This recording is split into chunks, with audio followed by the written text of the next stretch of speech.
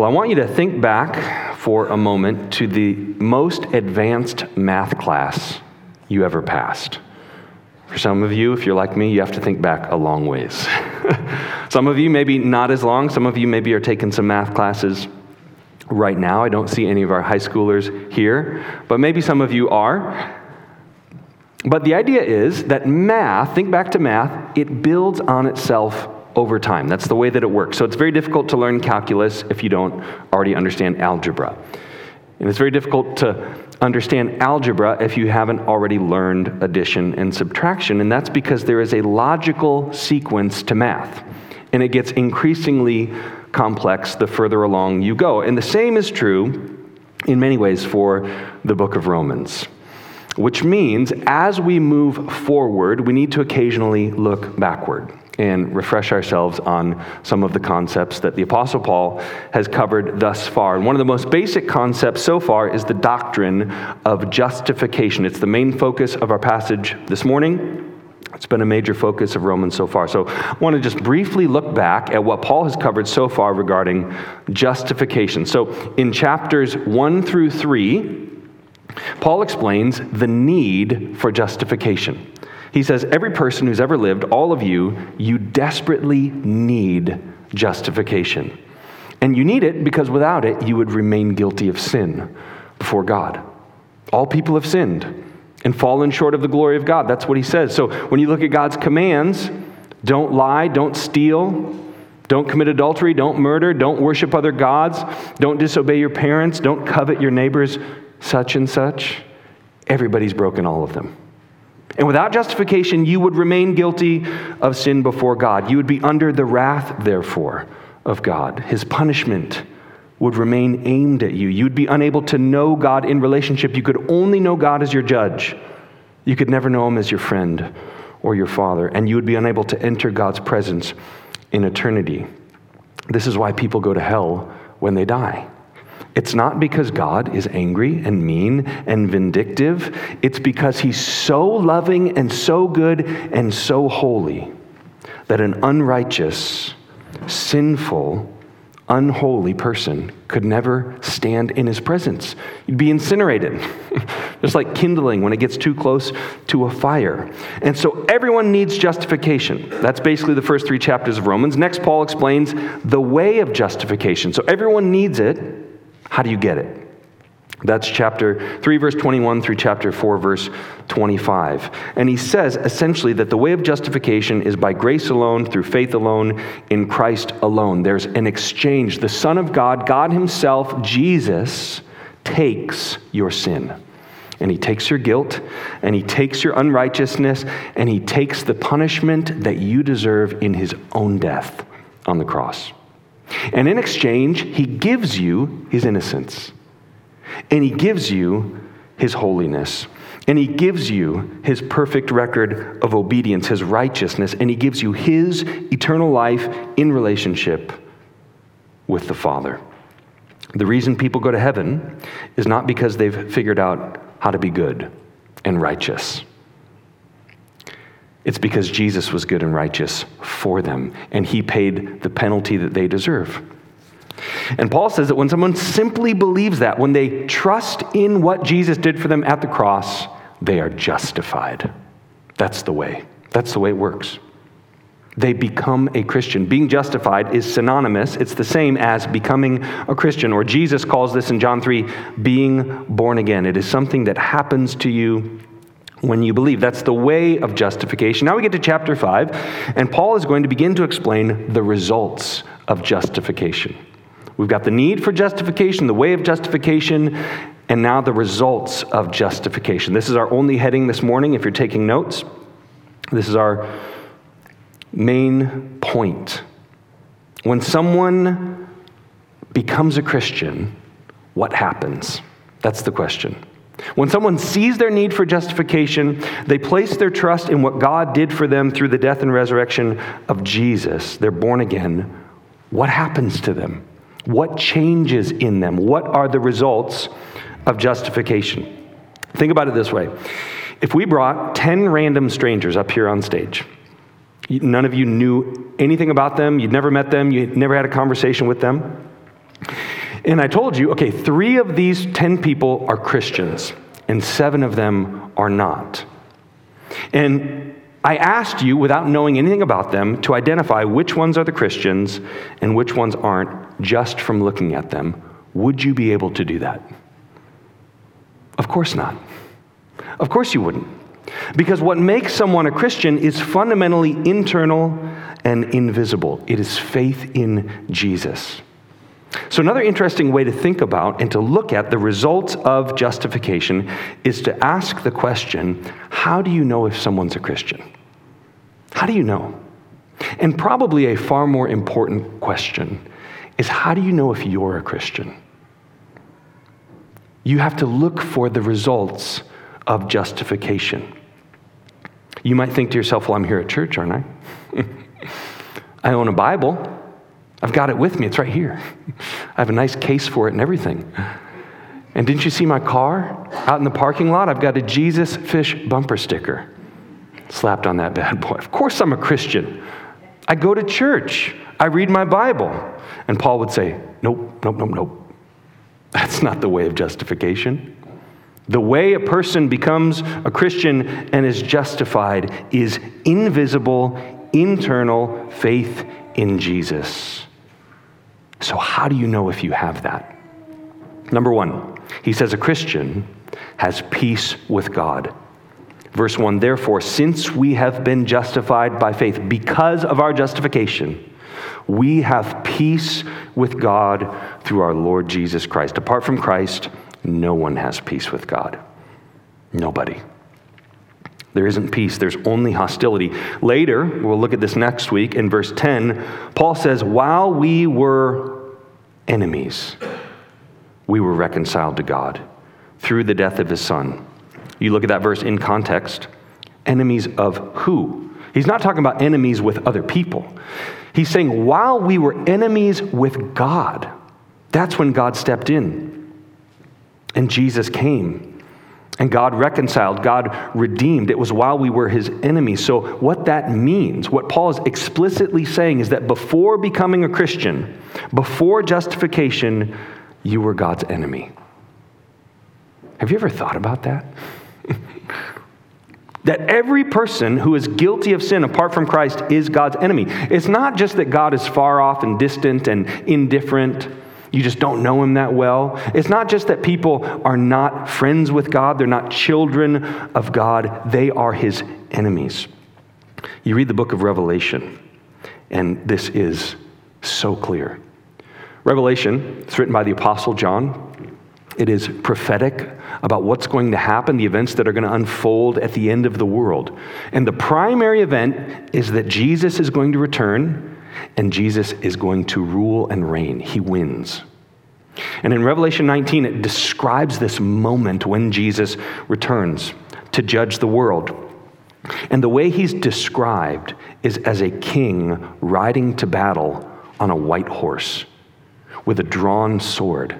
And all of his angels are riding on white horses in battle formation behind him. And you think to yourself, if Jesus is coming to judge the world, why would a judge need an army? Why would a judge need a sword? Well, it tells us in verse 11, Revelation 19, with justice he judges and makes war. He is not only coming to pronounce judgment. He's going to do that. He's going to look at your life. He's going to say innocent or guilty, but he's also coming to bring justice on the guilty. He's coming to make war. But for the Christian, Paul says, there's peace. Isn't that good news? There's peace. You're already innocent. The verdict has already been rendered. You're already righteous. You're totally acceptable to God. You're not his enemy. You're his friend. You're on his side. You're in his family if you're justified because of Jesus' death in your place. There is peace. Number 2, a Christian stands in the presence of God. How do you know if someone's a Christian? A Christian stands in the presence of God. Verse 2 says, we have also obtained access through him by faith into this grace in which we stand. There's so much there. But I want to focus on this idea of standing. What does it mean that a Christian can stand in God's presence? Well, it's not primarily about a physical position. The book of Revelation also tells us that in the end, every knee will bow. Every tongue will confess that Jesus is Lord. Everyone's going to bow, Christians included.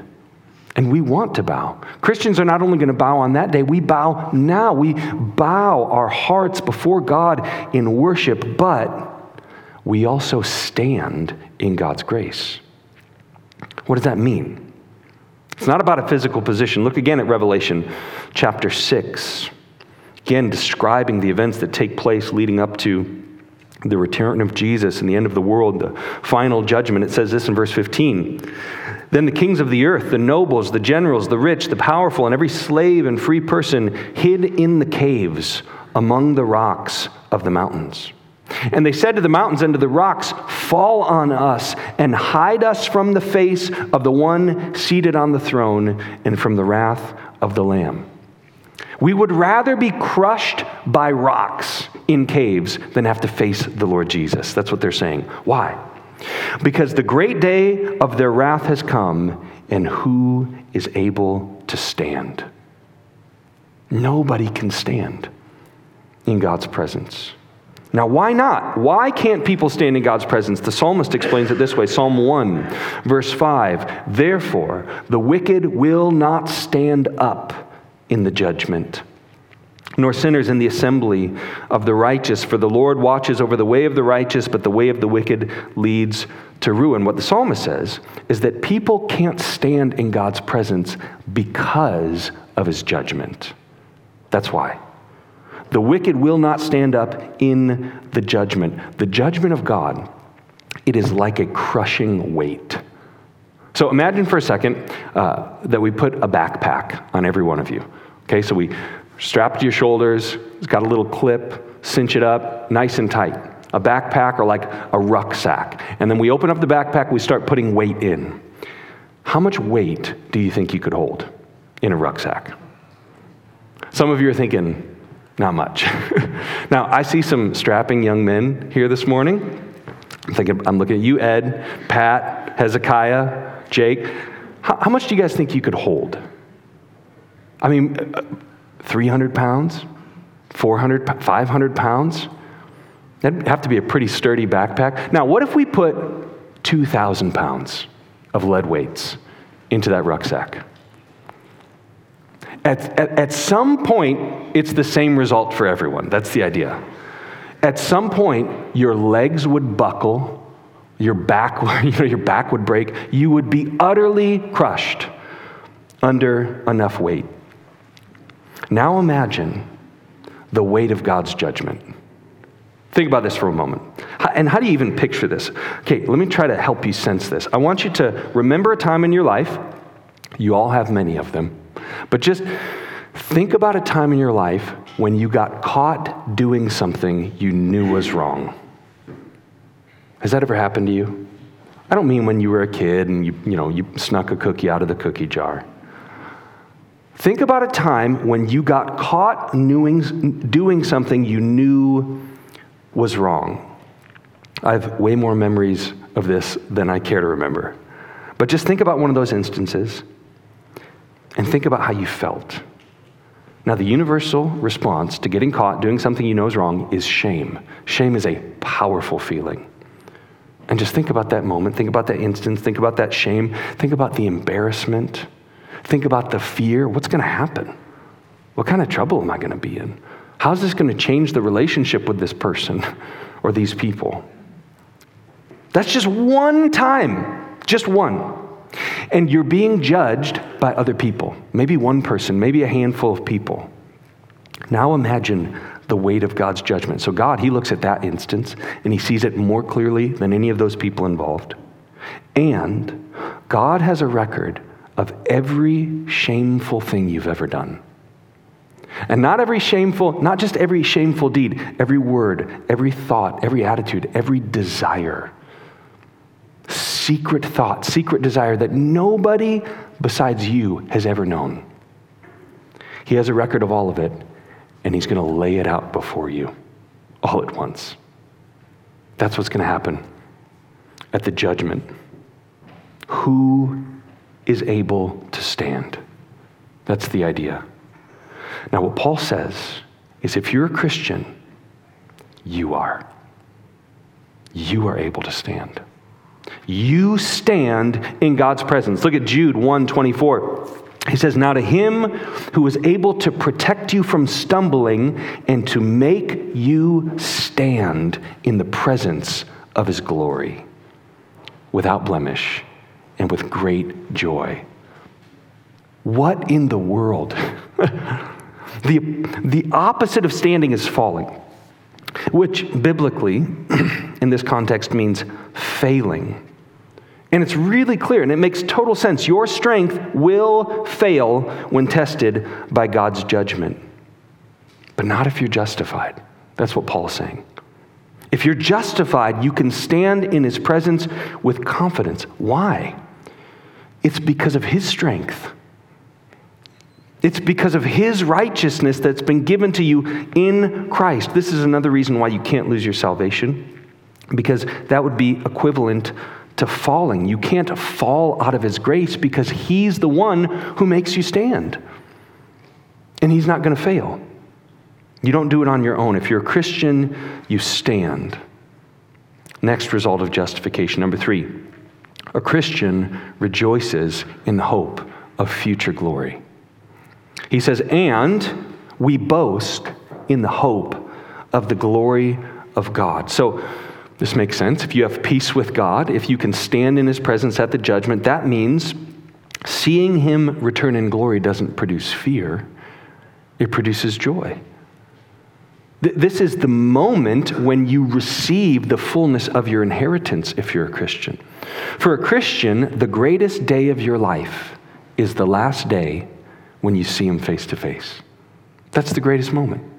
And then it just gets better from there, which totally changes the way we look at death.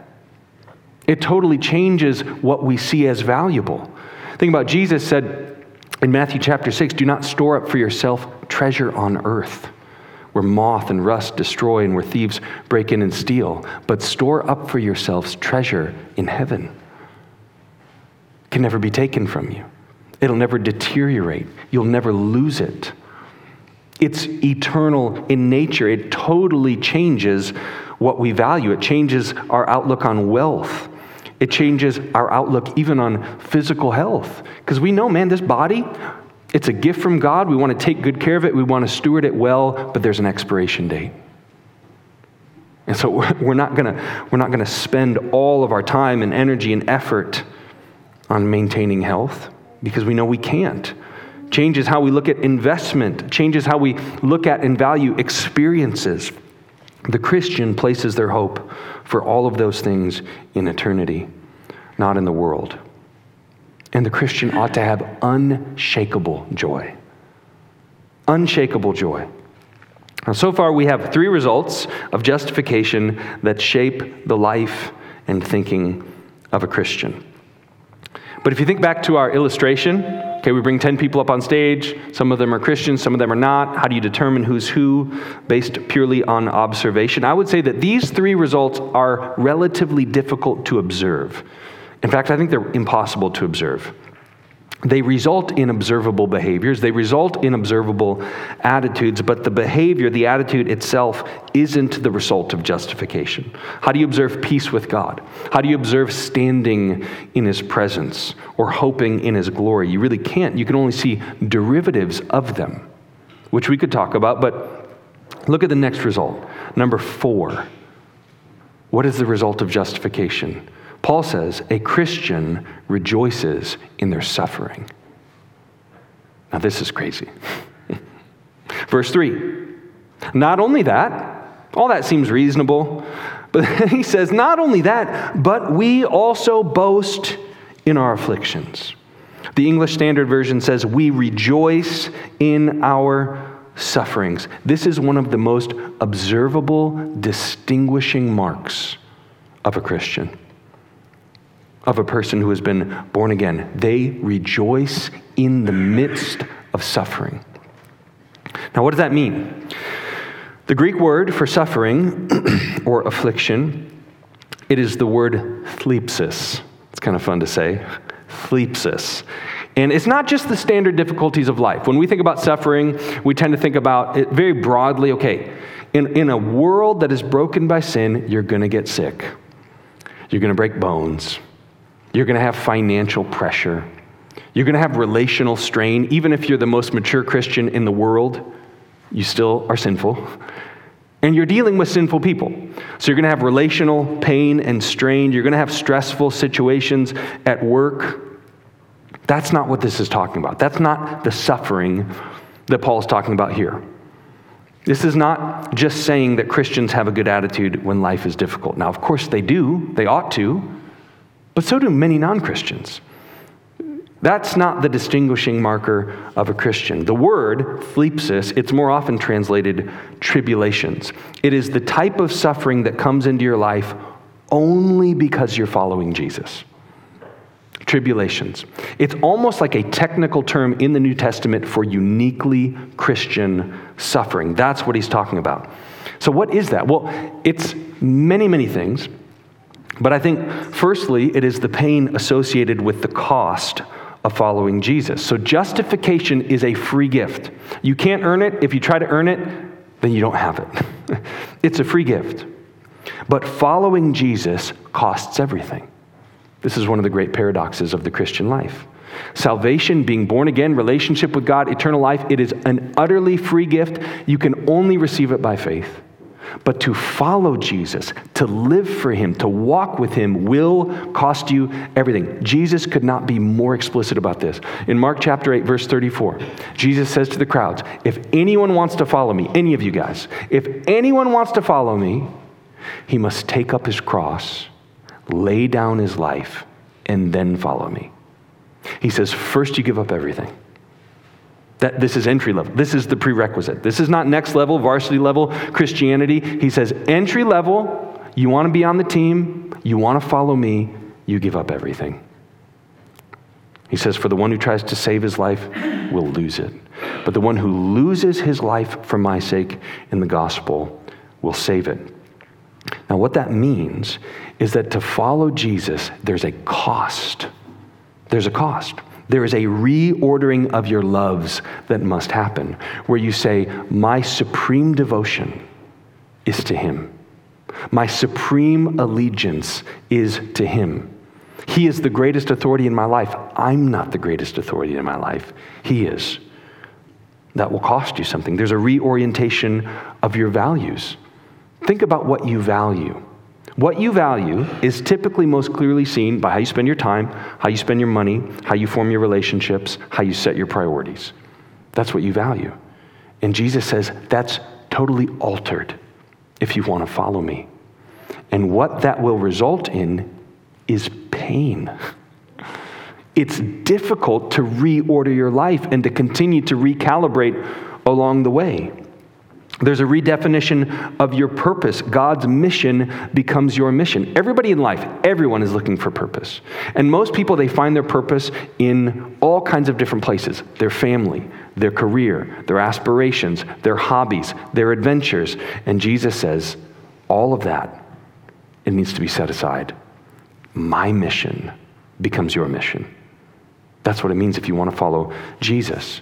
Now, we could get into all the different permutations in terms of what that will cost you, but it will cost you a lot. It's going to cost you something, and the cost will be high for every person. Now, it looks different based on your situation, your context, when you come to Christ, where you come to Christ, how you're situated in your community.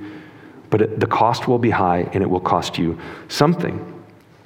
So there's a measure of suffering associated with that. Now, there's also great joy with that. Because Jesus says the kingdom of heaven is like a treasure that a man found in a field, and in great joy he goes and sells everything he has so he can have the field. So there's joy also. But there's pain with the cost. There's also suffering in the fact that the world will resist the person that genuinely worships God.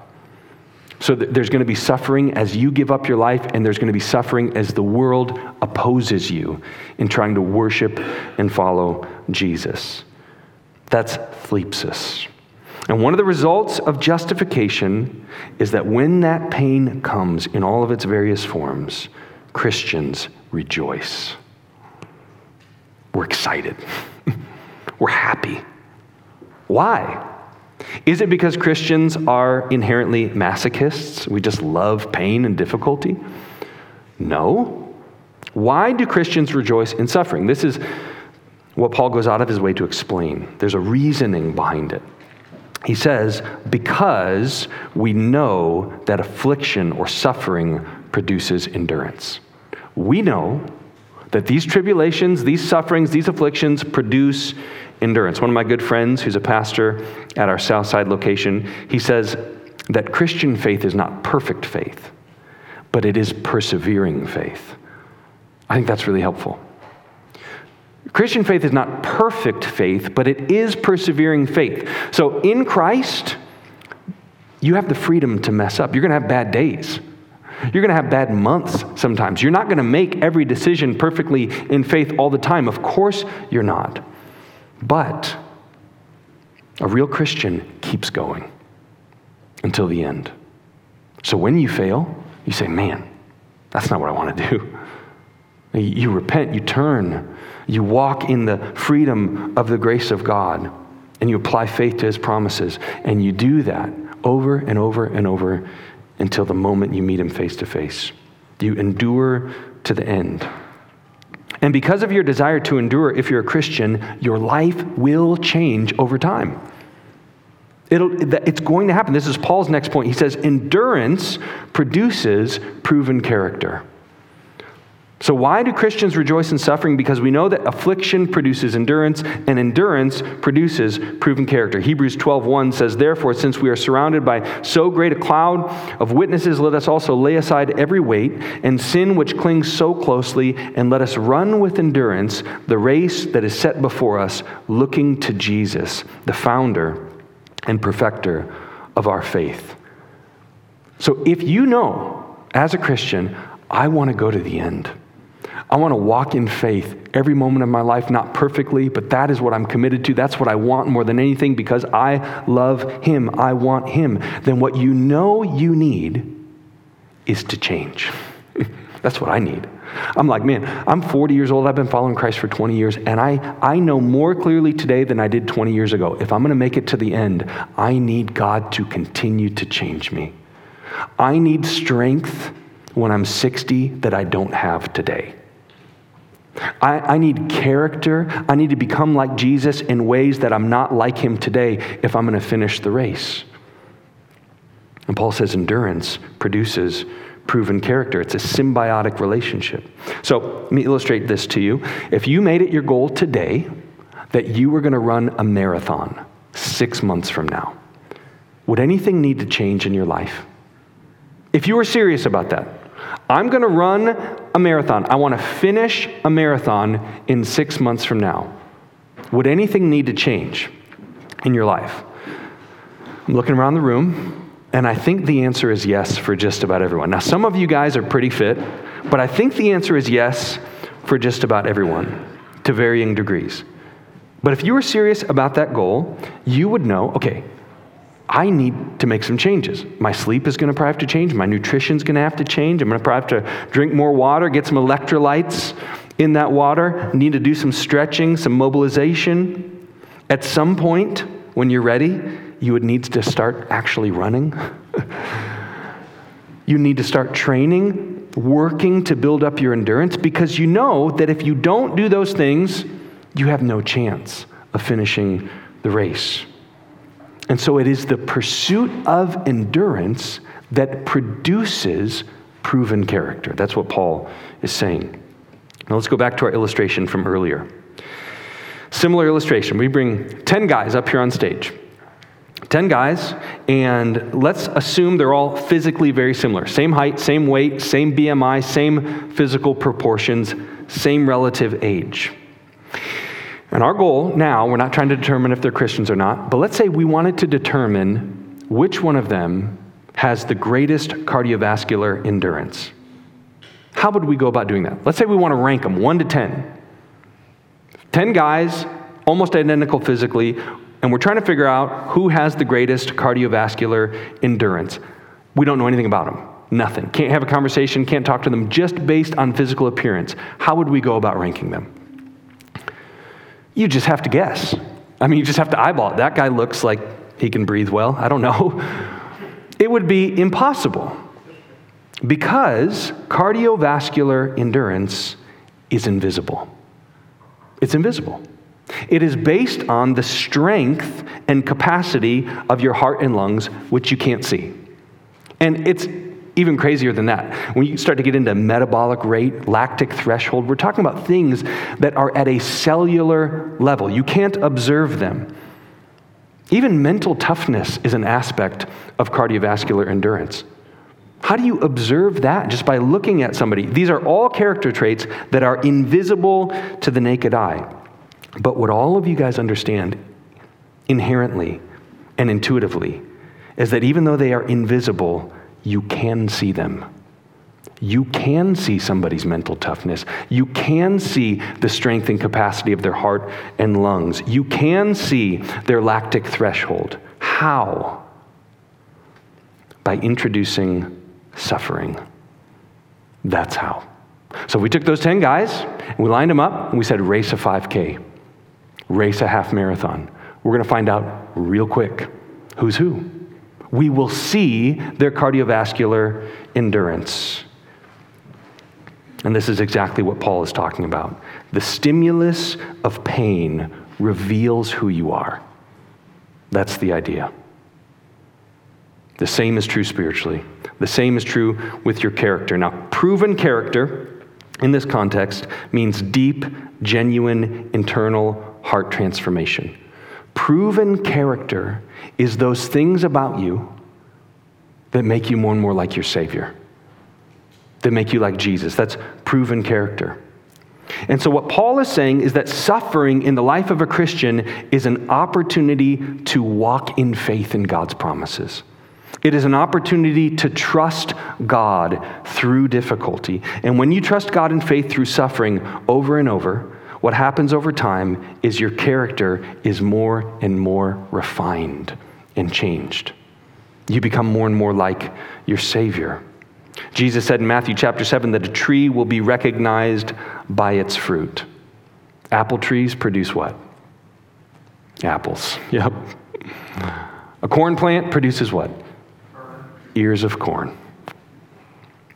Christians produce the fruit of the Spirit, and it's in suffering that that fruit will be most clearly seen. Then Paul says this, and proven character produces hope.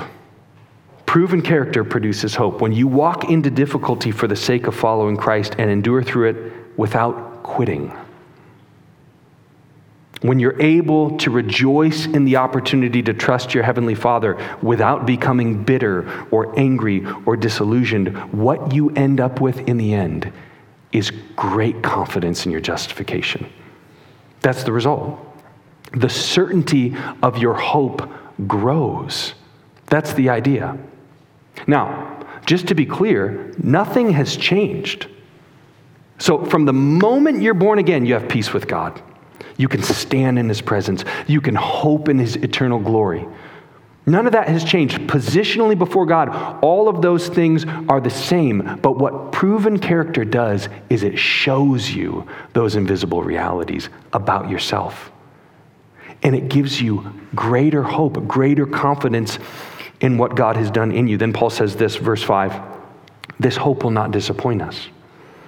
This hope will not disappoint us. Now, why won't it disappoint us? What you expect him to say, okay, based on the logical flow of the first 4 verses, what you expect him to say is this hope will not disappoint us because we know heaven's going to be way better than this life, which is true.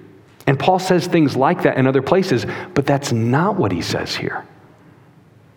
He says, this hope will not disappoint us because God's love has been poured out in our hearts through the Holy Spirit who was given to us. That's right now. That's not, man, heaven's going to be so much better, so it's worth it. He says, no. That hope will not disappoint us because it's hope for today. That's now. Proven character built through Christian suffering gives you confidence of the indwelling work of the Holy Spirit in your life right now. It is proof that God's love is changing you from the inside out. Just like when a runner gets faster in the mile, they know the training's working. My heart, my lungs, my metabolic rate, lactic threshold, everything's getting better. It's improving, even though I can't see any of that stuff. I have evidence of it. In the same way, when a Christian genuinely rejoices in their suffering, they know that love for God and love for people is growing in them. It's changing their thinking. It's changing their values. It's changing their priorities. Now, just quickly to close, I have 2 questions and 1 application. Question number 1, how are you suffering for Christ? This is an important question. In what ways are you suffering for Christ? Because here's what many people who go to church regularly, call themselves Christians, here's how they think. Man, yeah, I can totally relate to this. Going to church every week, trying to read my Bible every day, trying to pray regularly, man, that's hard. Christian life is full of suffering. Do you think that's what Paul has in mind here? Of course not. That's the good stuff. That's the sweet part of the Christian life, is that we get to commune with God, that we get to be a part of his mission. That's not what Paul's talking about. And if you think, man, the Christian life is so hard because you have to go to church. The Christian life is so hard because you have to read the Bible. The Christian life is so hard because you have to try to pray regularly. If that feels like suffering to you, then you have to ask yourself whether or not you really want him, whether or not you really want to know him. How are you suffering for Christ? We could talk for so long about this. But think about, what is it costing you to follow him? Real suffering involves doing something. It involves decisions that you would never make if the gospel wasn't true. And I would say, in my experience, probably the greatest suffering has come in trying to love other people. There's all kinds of decisions that we have to make to reorder our lives, and those are difficult. Those will require some suffering. But Jesus says, love your neighbor as yourself. And man, that can be hard. Because loving God, it can be hard because of my sin, but God never makes it hard. God makes it easy. But loving people, that's different. God calls us to love people. God calls us to lay our lives down for our brother and sister. God calls us to lay our lives down for a lost world. And I think that is where much of the suffering is. It's risky to love people because oftentimes they do not reciprocate. So you invest in people, you stick your neck out, you open your heart to them, you serve them, you share your life with them, and sometimes it doesn't go well. Sometimes they turn around and hurt you, or abandon you, or slander you, or ridicule you, or take advantage of you. And that's where much of the suffering comes in the Christian life, in my opinion. There's many other ways to suffer, but how are you suffering for Christ? That's an important question. And if you can't identify anything, then it probably means that you need to get going. That's your application, is get going. Figure out what God is calling you to and walk into it in faith. Second question, what is your attitude in your suffering? So let's just take one example. When you suffer because you're hurt by people, because you're trying to love them, there's one of two things that can happen typically, is that you will either become cynical, you become a quote-unquote realist. Everybody's a jerk. Nobody really loves Jesus. And you'll, because you're a Christian and you have Christian convictions, you may continue to try to make disciples and love people, but your wall will go way up. You become cynical. Your expectations for people will become so high that before you will be their friend, before you will love them or try to disciple them, they could never meet those expectations. You just give up on people really quickly. Because you say, I've seen this movie play out before. I'm not signing up for it again. And you end up living your life on an island if you're overly cynical. The other ditch that you can fall into when you're hurt by people, when you try to love them, is indifference. And you just say, man, it's not worth it. You just stop trying. You don't try to invest in relationships in any depth or with any type of purpose with anyone. And if you don't do that, then you never get hurt. You just keep it shallow. You keep it nice and fluffy and light. We'll hang out. We'll talk once a year, something like that. And the result is the same in both cases. You can't love anyone. You can't be fruitful. Now, there's all kinds of other ways. Suffering, it tempts you to bitterness. It tempts you to anger. It tempts you to disengage with God's mission. But what is the cure for that? What is your attitude in suffering? And if you're struggling, which I know some of you are, I know you are, what is the cure? This is the application. Rejoice in your suffering. Choose joy in suffering. Choose to celebrate it. Choose to thank God for it. James chapter 1 verse 2 says this, consider it a great joy, my brothers and sisters, whenever you experience various trials, because you know that the testing of your faith produces endurance. And let endurance have its full effect, so that you may be mature and complete, lacking nothing. James is saying the same thing Paul is. God wants to bless you in suffering. God wants to show you his love and the power of his Spirit working in you through suffering. But what James says, that Paul doesn't say, is you have to cooperate. You have to let endurance have its full effect, which means you need to choose joy. Let's pray. Father, thanks for the gift of suffering. Thank you, God, that you have allowed us to go through difficulty for your sake. Thank you, God, because that means that we get to know something more about Jesus. Jesus, you suffered more than any person who's ever lived. And yet you had greater joy. You had a more full experience of the glory of the Father than anyone who's ever lived. That's the path. God, help us to trust you on it. Help us to rejoice. God, help us, Lord. I pray that in our church we would see the fruit of the Spirit manifest in ourselves and in one another. That we would have incredible joy when you ask us to do hard things, or when we discover hard things because we're walking in obedience, that we would actually smile. We would say, here we go. Now I'm about to get to the good stuff.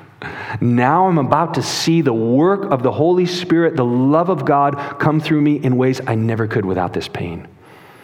Give us that perspective, God. Thank you that it's possible because of your love. We pray in Jesus' name, amen.